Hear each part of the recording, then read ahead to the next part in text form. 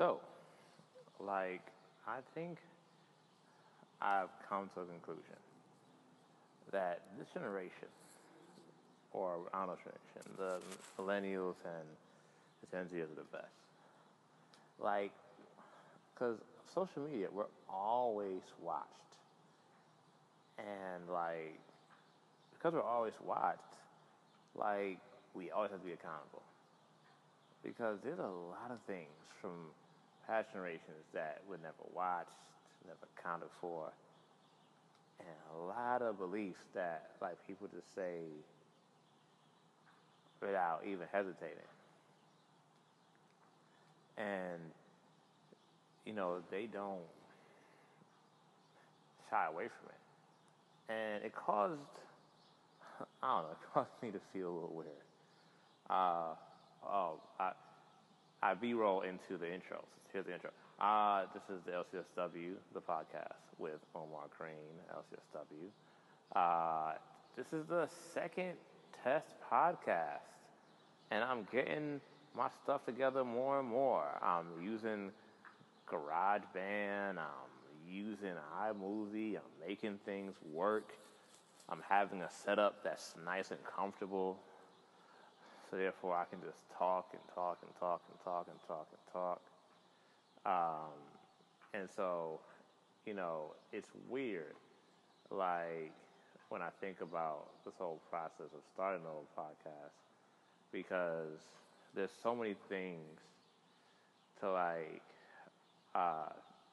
think about. When you're doing a podcast and in terms of just like equipment and setup and how and when and sound. And it sounds corny, but it really is where I started. But back to the thing I was talking about. So sometimes there's patients that, have difficulty in putting themselves in great situations and put themselves around toxic people that just want to exploit them, want to take advantage of them, people that don't care about their well-being, and people allow themselves to be around those toxic people for a lot of reasons. Sometimes, honestly, you could be just looking for something else. You could be looking to not be alone. You could be looking for a connection. Sometimes, you could just honestly be tricked. There's a lot of people that are very, persuasive and are calm people that know how to persuade anybody to make people feel like what they're doing is the right thing and that you should want to be around them. And I've seen people like that throughout my whole life, especially in my profession.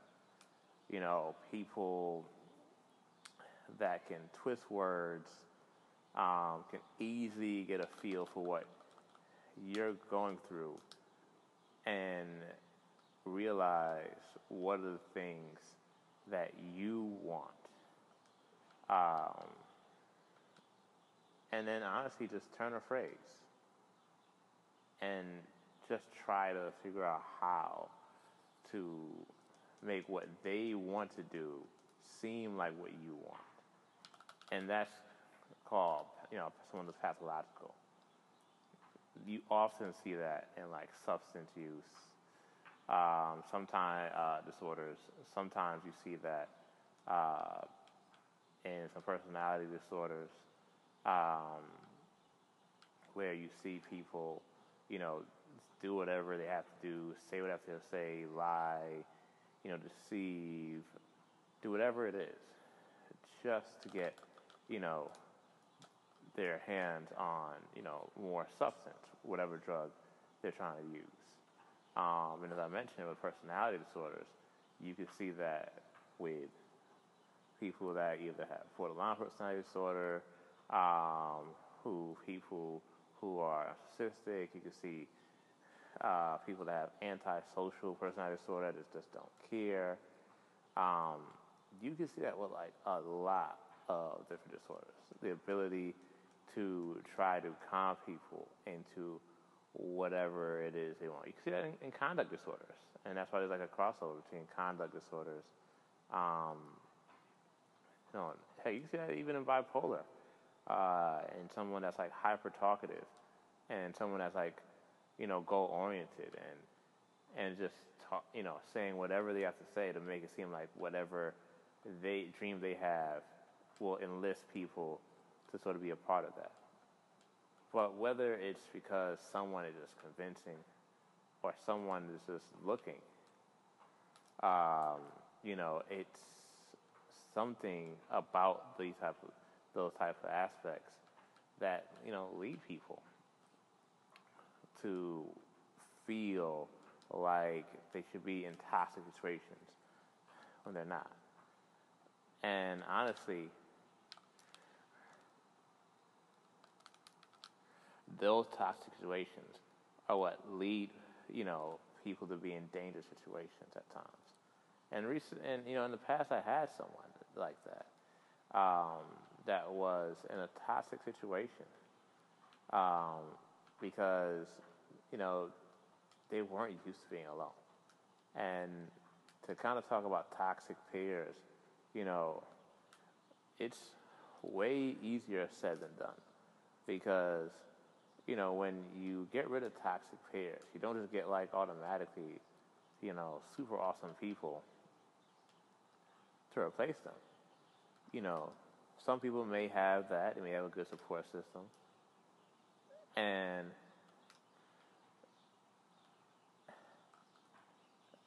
some people, honestly, have a tough time,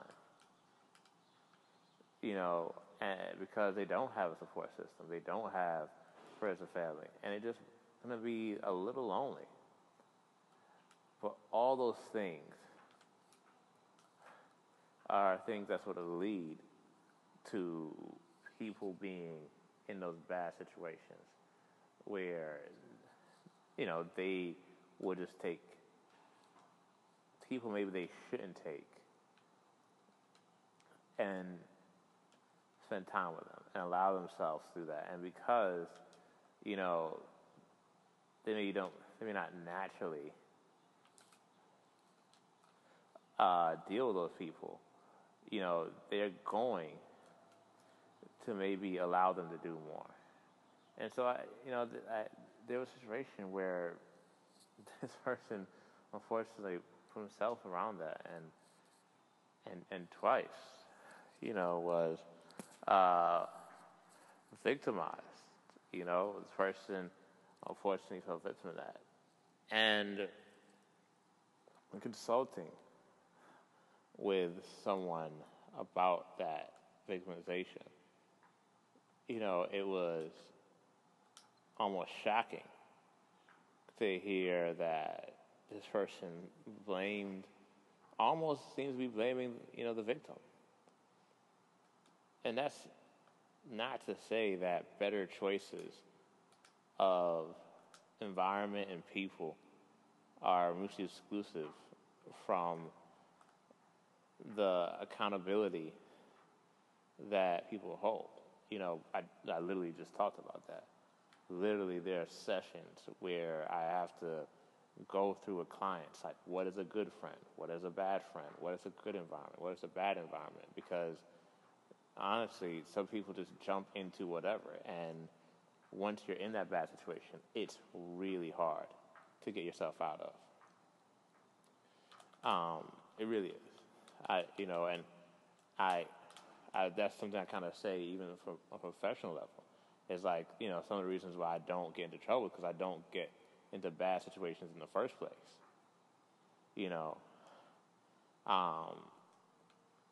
But those things are hard because who knows what a bad friend is? Who knows what their goals are and knows literally all the things that can jeopardize it. who knows what uh, their things they don't like until it happens to them. Most people, don't know the different ways that they can be, exploited and abused. And there's a lot of ways, unfortunately, people can exploit and abuse people, and they just don't know. But it's still a conversation to have, even if it's something that takes time to talk about. And there are some things you can do. You can talk about whether, you know, someone has similar interests in terms of like possibly doing, substances. Is that something that you're into? Are you into all the consequences that come with that? In terms of similarities, whether it be like age or whether it be like what are you both looking into? Are you looking for a relationship? Is this person just looking to hook up? It could be a lot of those things. Does this person have a job? This person, go to school, has ambition. There's a lot of things that you can sort of get from someone almost instantly that says, man, maybe this person is not the right person for me. And that doesn't mean you discriminate. People sometimes, it points in the wrong direction. But sometimes it actually will look a lot better than what it seems like. And so therefore you'll have that. But most of the time, that's a great way to sort of, if not weed people out, to have precaution. So therefore, you can approach with caution to make sure that person is there. Because, once that person is in your intimate space, it's a lot harder to get out. And I think that's going to be maybe the second part of this podcast is like, what is a safety plan? What is a safety plan when you're in a domestic environment with someone else? But yeah, so as I'm going on and rambling a little bit, there's a ton of stuff. But the reason why it's so wrong to do that, because the one thing we're told not to do is to make it seem like they are the one at fault. They could have some culpability, but it's no one's fault to have mental health. It isn't. It's just not. And anyone that tells you that is wrong. It's no one's fault to be victimized. No one acts to be that. And the accountability shouldn't be internalized completely. That's a part of treatment when it comes to trauma, is that people sometimes will internalize completely, what happens to them. Like they'll say, it's all my fault and I could have did X, Y, and Z. And maybe they could have did a couple of things better. It's not to even say there's no blame. I said before, as we just talked about. But it's not 100% their fault. And it should never be seen as 100% their fault. Because they live in a world. And in a world that, doesn't always care, and a world that may have some negative things toward them, but they still live in a world where they have to be, have some sense of morality and consistency to navigate through. And so, yeah, it was an interesting exchange. And like I said, the amount of casual things that it just seemed like this person wasn't even, there for this conversation of, okay, well, yes, this person could have made better decisions, I'm sorry. But this still shouldn't happen. And I feel like in a world where you are victimized and this is the response, it makes you feel, it make me feel like, yeah, I'm not gonna tell you, because how does this happen to me and then like you're coming out and blaming me for it, or shrugging it off, and then even maybe doing things to distance myself, because when it comes to dealing with trauma, like it's really more about processing it all the way to acceptance, all the way to the point where you realize that unfortunately these things are a part of life, and unfortunately we have to continue living. And that's way easier said than done.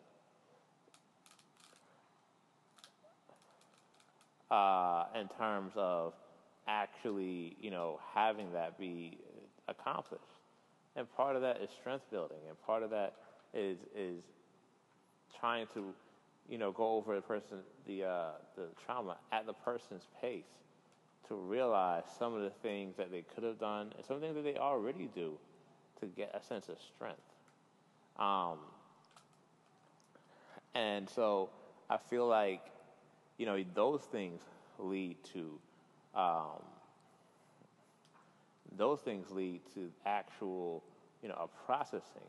And when someone feels strong, whether that's in their resources, their ability to deal with certain situations, they really just even to talk about it. Because even that is a huge deal, just to talk about it. Then you get to the point where you can sort of process it. But to just have someone say, "Hey, man, like we're gonna just build skills with you and just teach you generic skills," like that doesn't help. I don't think it's a help. And especially when you're saying you need more appointments, it needs more attention. It doesn't need literally more appointments. These things take time.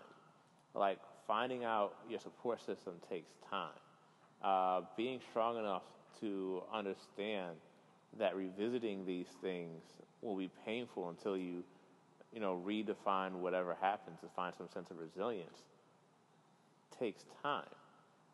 It doesn't happen overnight, and especially, when unfortunately you've been traumatized repeatedly. Getting to a point where you don't blame yourself for what happened, but you do take accountability for how to improve takes time. None of these things are automatic, and these things can take a while. And so when you're in a room and you're in group therapy, like this person unfortunately ended up, you're not processing. You're in a room, or because it's COVID, you're online on your computer in something like Zoom chat, and you have people dividing that time. So you don't even get time to be with your therapist by yourself. It's about something else. But just to gain some comfort and rapport with that person. And also, to kind of mention what I just said, you're with a brand new therapist. You're not with someone that you have rapport with. Part of being able to finally get to a point where you can talk about this stuff is having rapport. And if you have to rebuild that from scratch, that's even going to further go through this. And yes, it may take time to process these things, but that time is still time that's needed, time that should be actually processed. Like, you can't cheat the time by just not talking about it or not being present with someone that's willing to talk about it, because there's no exact time limit. I can't tell you a day or week, but when you are willing and ready to talk about it, you will be willing and ready to talk about it. And at that time, you want to have people that you trust, and you want to be able to have a conversation. But some formats lend to a conversation, and some formats don't. And a group one, it doesn't. You know what I mean? It just doesn't. And I think that you have to be around people that you're ready to talk about, ready to talk with about what happened and how each moment made you feel. Because, up until it actually happens, we have thoughts and feelings. And knowing what those feelings mean, are a part of what makes us human. To gain a meaning from our experiences, so therefore we can kind of realize what they do to us moving forward. And so I don't know, it was shocking, especially in this Me Too world, to hear that. I couldn't believe what I was hearing. And now it's, as a provider, how do you go against a superior when you realize they're making a wrong decision? And not by a little bit. Like, they're wrong. And our provider needs us to advocate for them. We'll talk about how to do that at the other side of this break. Wow, it really is just helping.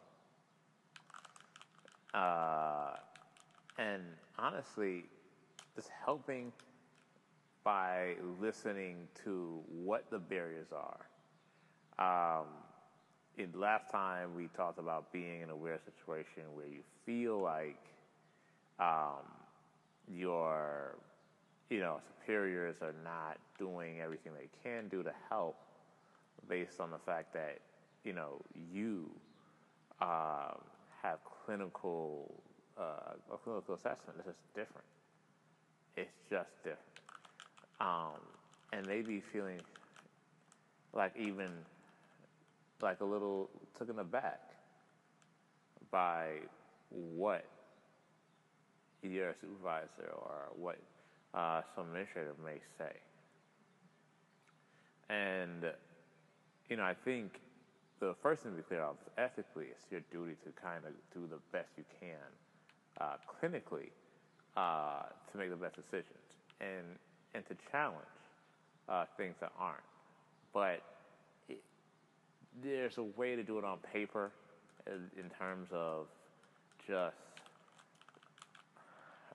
clinically, just confronting. And then there's the reality of, like, the job. This is a job that you want to maintain, and people do take things into account in terms of how they're challenged.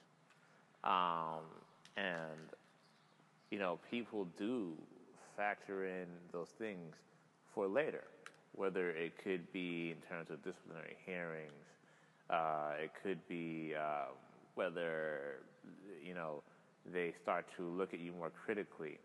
And so, in the real world, where people have, egos and may honestly feel some kind of setting, it's different. And so finding a way to sort of effectively challenge, I think is huge. One thing, to talk about in terms of that, my experience, I have had pretty much every type of boss or every type of administrator. I've had the administrator that feels like, their word is just the word and that there should be no other way of thinking. I've had some that opens themselves to challenge consistently.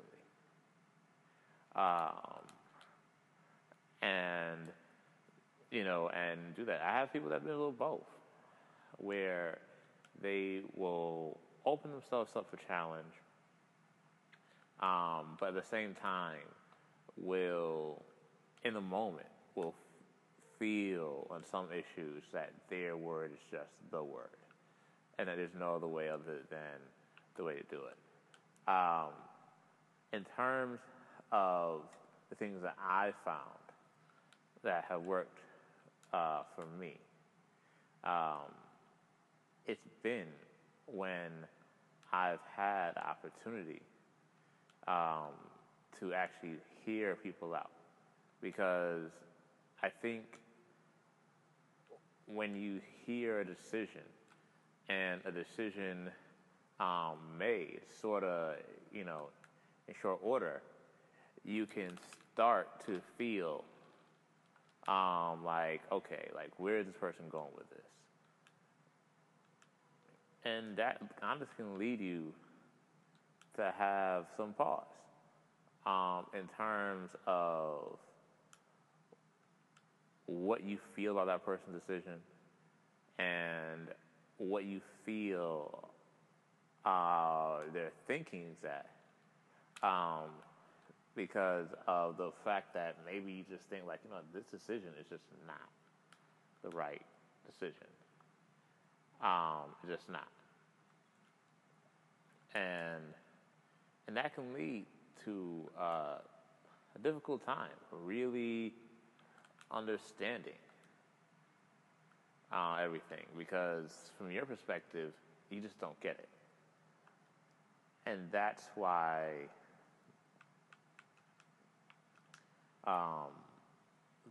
listening is where you start with it, as much as people want to interact with it. And I think when I listen to people, you can kind of also see where the logic falls down when it comes to how certain people think. You can see spaces to invite sort of challenges. And even in this two situations, it was gently putting it out there. Now, just because you gently put it out there doesn't mean it's not put out there. So in a situation where you had a patient that was just a victim of sexual assault, and the person was talking about them going to IOP, and me thinking maybe that might not be the best treatment. I gently put it out there, and they may acknowledge it, and I think it's upon us to continually sort of almost practice what we preach, right? We practice or we preach in our counsel sessions people to be assertive, and people to think about the ramifications in terms of how an intervention may appropriately match the assessment of the problem at hand. And so in that situation, I gently just kept reminding it, which actually reminded me of, and some people may respond well to it, and some people may not. And even though, yes, we do have the balance of like trying to stay on administrators' good sides, once we do pick a side, I think it's really important that we stay there. And even if there's some challenge, we should continue to persist in trying to justify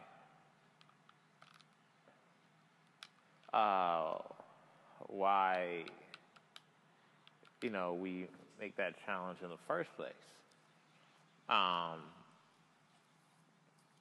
Because it gives us a chance to explain our reasoning, and it gives us a chance to maybe highlight something that they haven't thought about, because their perspective is different.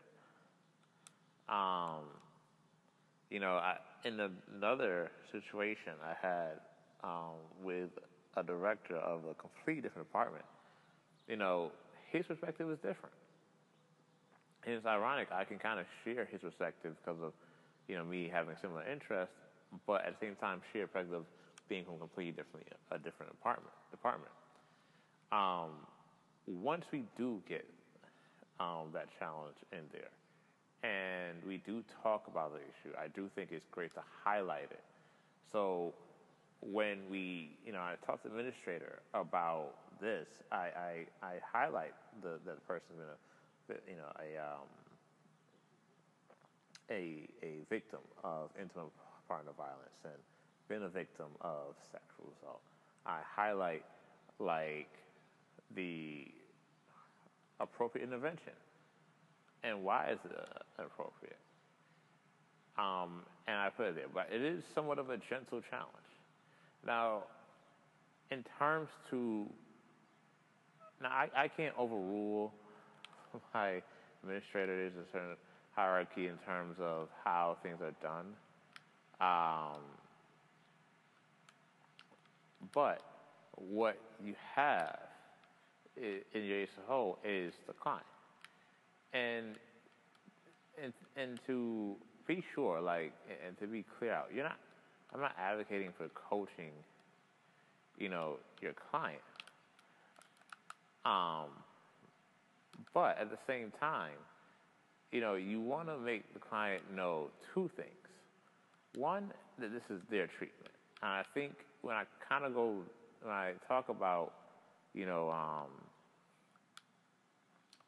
the fact that there are some supervisors or directors that are more rigid and don't leave out of room, I think depending on the situation, they may not even let the person know, or they may not make it clear it's their treatment, which is one of the huge things of ethics, right? Self-determination, and letting people know that this is their treatment. Nothing we can do without their okay. And that goes for pretty much everything. And when I say everything, I mean literally everything. And so, that gives them the power that they can say no. So I've literally told my clients to say no, because depending on how it's worded, they may feel like I literally have no option. Like I have none, zero option in terms of what to do and how to get out of the situation. I'm just sort of stuck. And, and this is the only way I have care. When, they have a lot of ways of having care. They can just refuse to go along with the intervention. They can ask for another provider. If it got to that space, they could ask to go to another clinic. They have options in terms of expressing their power as a client, and making sure that the agency knows it's their power. And the joke I said to one client, I always say, like, they can fire me, they can't fire you. Meaning, like, they don't have the power to intimidate. Some may talk in that language, but be sure, like, unless you're a mandated client, which some people are,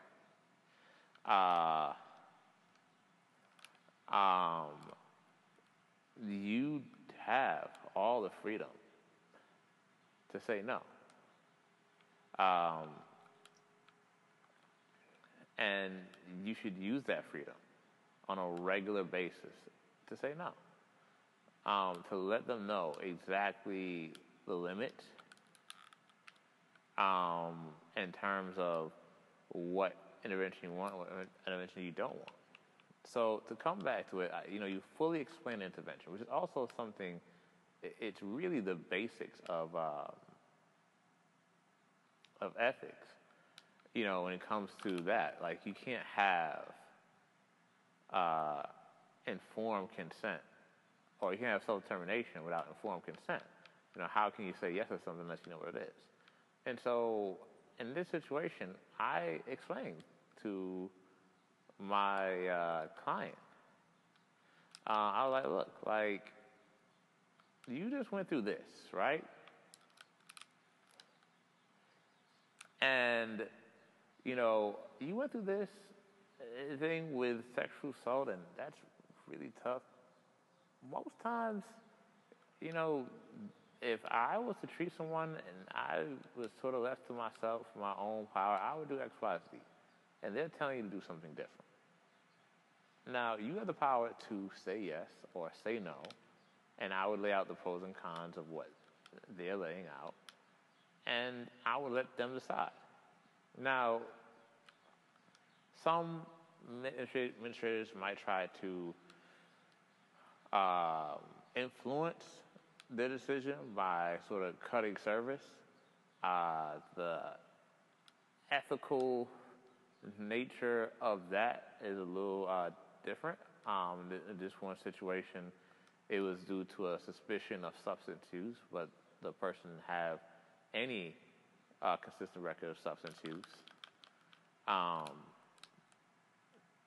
And so that was not there, wasn't founded. But those things sometimes can go unchecked pretty easy because of the fact that, who is going to check that? Who, especially when it's done from someone who's a high-ranking official. Like, sometimes this has been done by directors of programs, where they will refuse sort of service because you're not compliant with their suggestion. Which, to me, I've never been a fan of. I feel like, maybe even if I think there's the one way to go about it, like, part of motivation change is having someone that's actually willing to do that thing that you want them to do. Because even if they agree with it begrudgingly, if they're not motivated to do it, you're going to see substandard reports. You're going to see people not truly believing in things, and then maybe interventions aren't done as effectively as they can be, and then maybe there's regression. Heck, maybe there's even going to be some transference upon your part because this guy is getting forced to it. And honestly, I in this situation, I went through it. And I saw the transference. I saw the transference when this person started to be like, oh, well, now I got to do this thing I don't want to do to keep my treatment. And the person honestly contemplated of doing that. So it's like, well, then what service are we giving this person? Because instead of giving, the right treatment, what we're doing is basically pushing someone out the door instead of coming up with an actual plan. And all these consequences, all these ramifications are things that you should go over gently with your administrator of saying like, well, hey, like this person has a lot of choice and this person can do a lot of things for themselves. And we should be proud of that. We should embrace that. We should embrace our patients' power to decide for them. And we should never try to make it seem as if they can't do anything for themselves. Especially, because treatment isn't supposed to be forever. I think some people get kind of caught up in thinking like they can just be a caretaker forever. At some point, they should be able to do things for themselves and make decisions for themselves.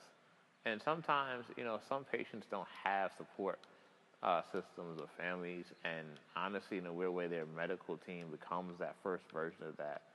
And it's a great place to teach boundaries both ways in terms of things that we accept and don't accept, but also to teach them how to make boundaries, and teach them how to gain independence. And that there's no other better way to do that than having them really think about what they like and have the ability to say no. No, I don't want to do this. Um, no, I don't want to be a part of it. Um, just no. And and I feel like they will forever um, appreciate you when you say give them that power and and feel the understanding, because one thing we have to realize is that when it comes to care, like people come in a very vulnerable uh, state. You know, they come sort of as things are falling apart. It's hard sometimes to admit, like, hey man, like I need help. And the last thing someone that needs help wants is to feel like, um, that they um, are just being lectured to and not being considered, because then they're going to feel in this weird space where, like, yeah, they want the care, but they don't really want the care. When you get them to be on your side, when you get to build that rapport, they're motivated and they're willing to try things and they're willing to sort of push themselves and build rapport. And from there, you can gain relationships to ask them to do certain things. So to me, that's how you challenge an administrator. That's how you advocate, and that's how you get buy-in with your client. So you're advocating for their independence against anybody else. You give gentle resistance. You empathize. You hear everyone out, and then when they're ready, they're ready. And until they're ready, they're not. In the next part of this, I want to talk about literally making a safety plan, because when it comes to sexual assault and being a victim of intimate partner violence, it's trickier than you think, because there's intimate partner violence when people live together. There's intimate partner violence when people are just hooking up and you may go to someone's place. There's intimate partner violence if you're on the street and you just start to feel leery of someone. There's a plan that we can put in place. So, on the third and final part of Samplecast Episode 2, we're going to talk about that plan. All right. See you on the other side of the break.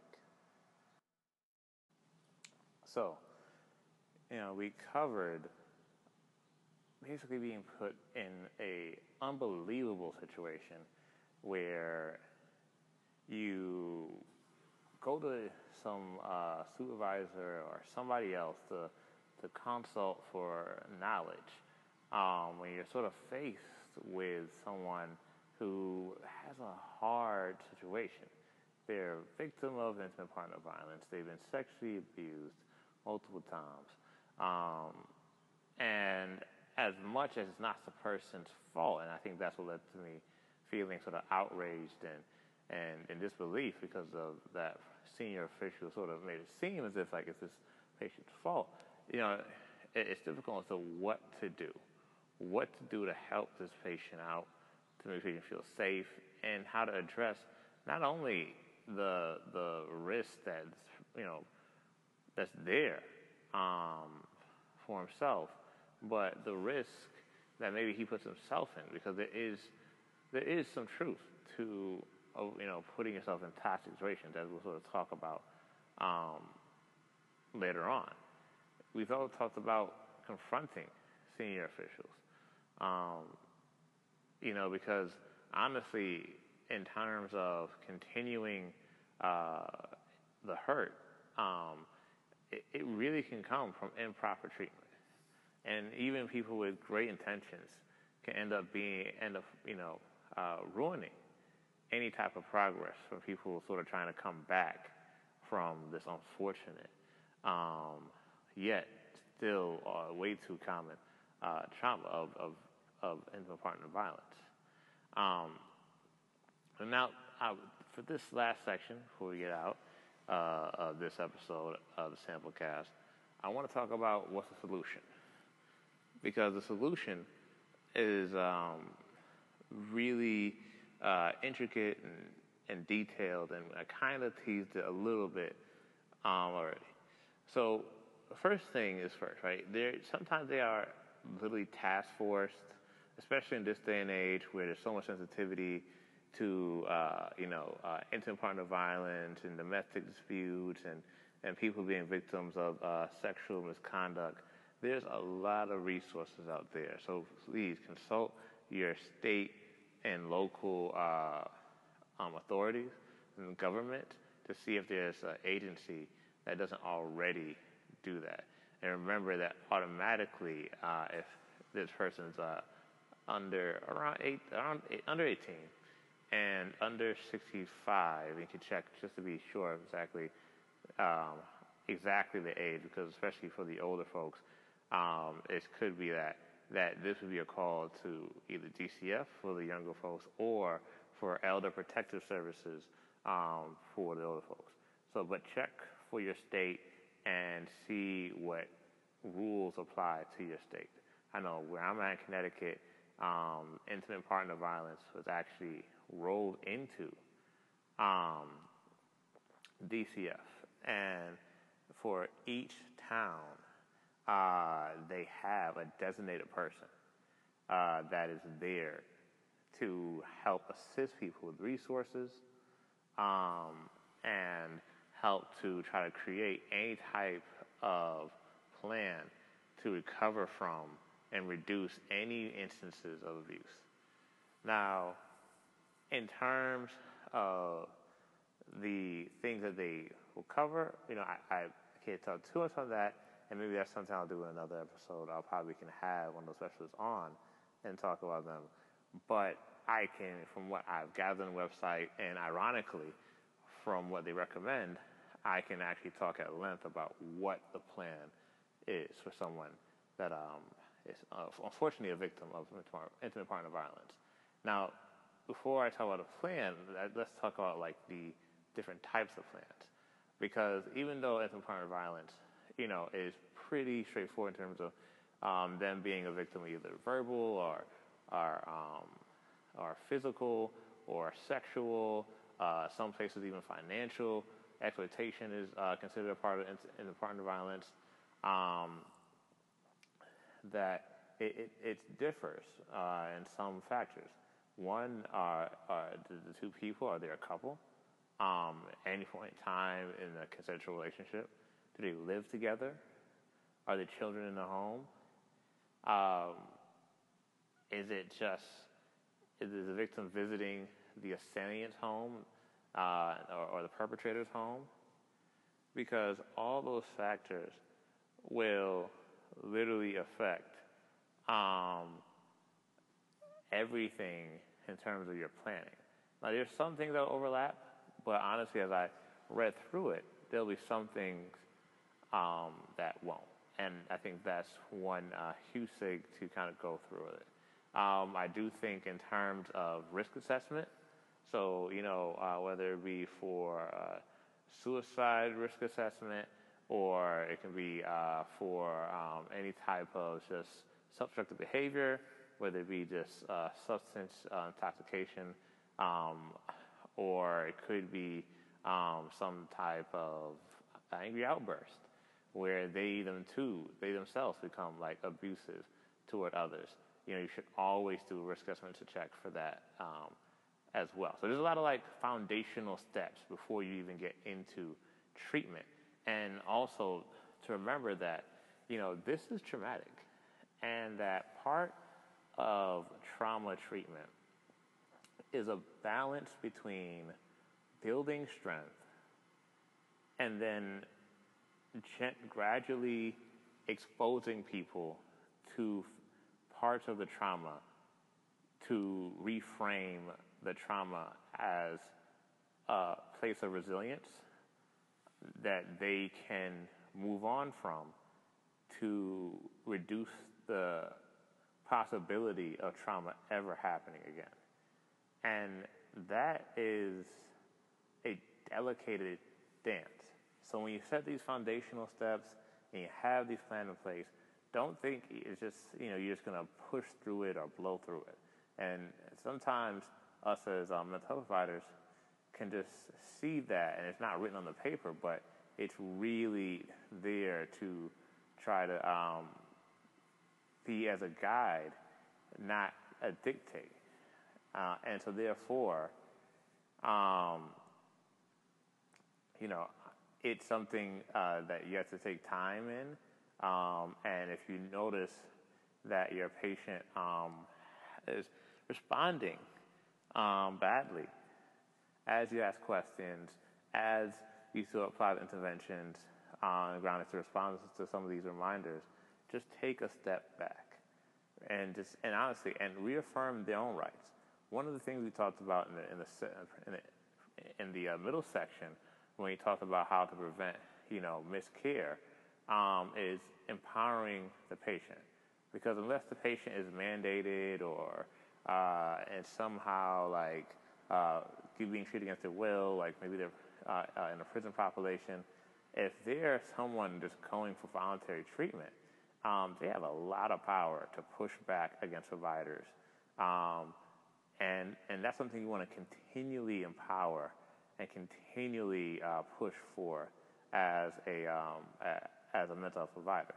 So if they say, hey, man, it's too much, and honestly, that's been a time where I've really gained the in and built some rapport. Where it will sound weird, but I'll be like straight up with my patients, like, yo, you're sick of talking about this, aren't you? Like, cause you think about it, like they talk to us about this. Then maybe if they have that intimate partner violence person, they talk to them about that. Then if they have, there's a police investigation, they gotta, all those times, they have to remember the trauma and go through it. And every time, they're triggered. It comes right back. They relive it. And that's a horrible, horrible experience. And so it's about that dance of giving them time to build strength and then pushing through that the strength is communicated enough to actually visit the trauma without triggering that person and causing depressive episodes again. But as I said, we lay in the foundational pieces, we're pacing, we're taking our time with the client or the patient. And one of the things we should do is think about safety planning. We talked about how there's different components of safety planning. So I'm just going to jump all over the place.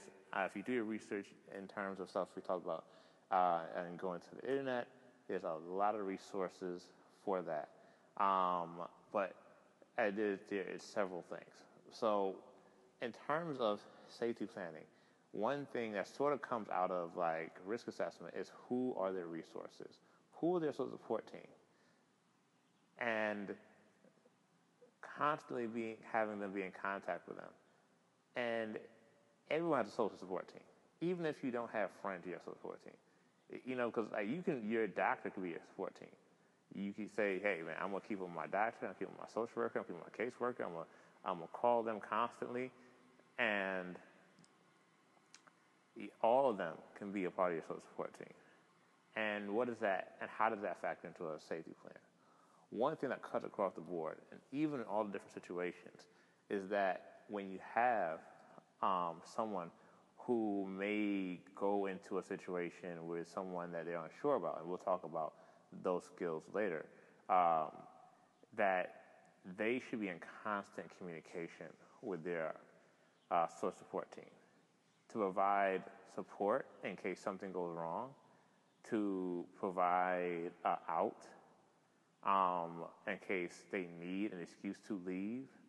Part of having a support team is having someone that responds, because when you're in that moment of being abused or when you're in that moment of being victimized, you may not think about who to call, and you may not think about exactly where to go. But if you constantly have that communication with the team, especially when you're dealing with intimate partner that you have any type of concern about, or if you've had stuff in the past where you've had concern in the past, that is vital in terms of that. And I mentioned something else I'd go into is two things: is to really assess the risk level of the people that you're around when you're as an intimate partner. And sometimes that's a lot easier said than done. Who wears on their face like, hey, I'm the one that's gonna abuse you. But there are some signs that may be concerning. It could be to the way they handle conflicts. It could be for lack of frustration tolerance. It could be a lack of respecting your boundaries. It could be substance use, intense substance use, in a way that's sort of reckless and concerning. It could be a lack of any adherence to social norms or rules or regulations, where there's a lack of concern for following them. And, all those things come out of the MST modality, which, ironically, from my state's intimate partner violence webpage, in terms of how to deal with it, is the modality. Like, they sort of kind of briefly mention other modalities, but they really harp on MST, which is a modality that's usually meant for young, let's say, somewhere between teens and young adults who deal with conduct disorder, that has antisocial personality traits, who just don't care about the concern or well-being of others, have issues with laws, just con other people, lie to people, and just don't have little remorse about what they do and how it affects people.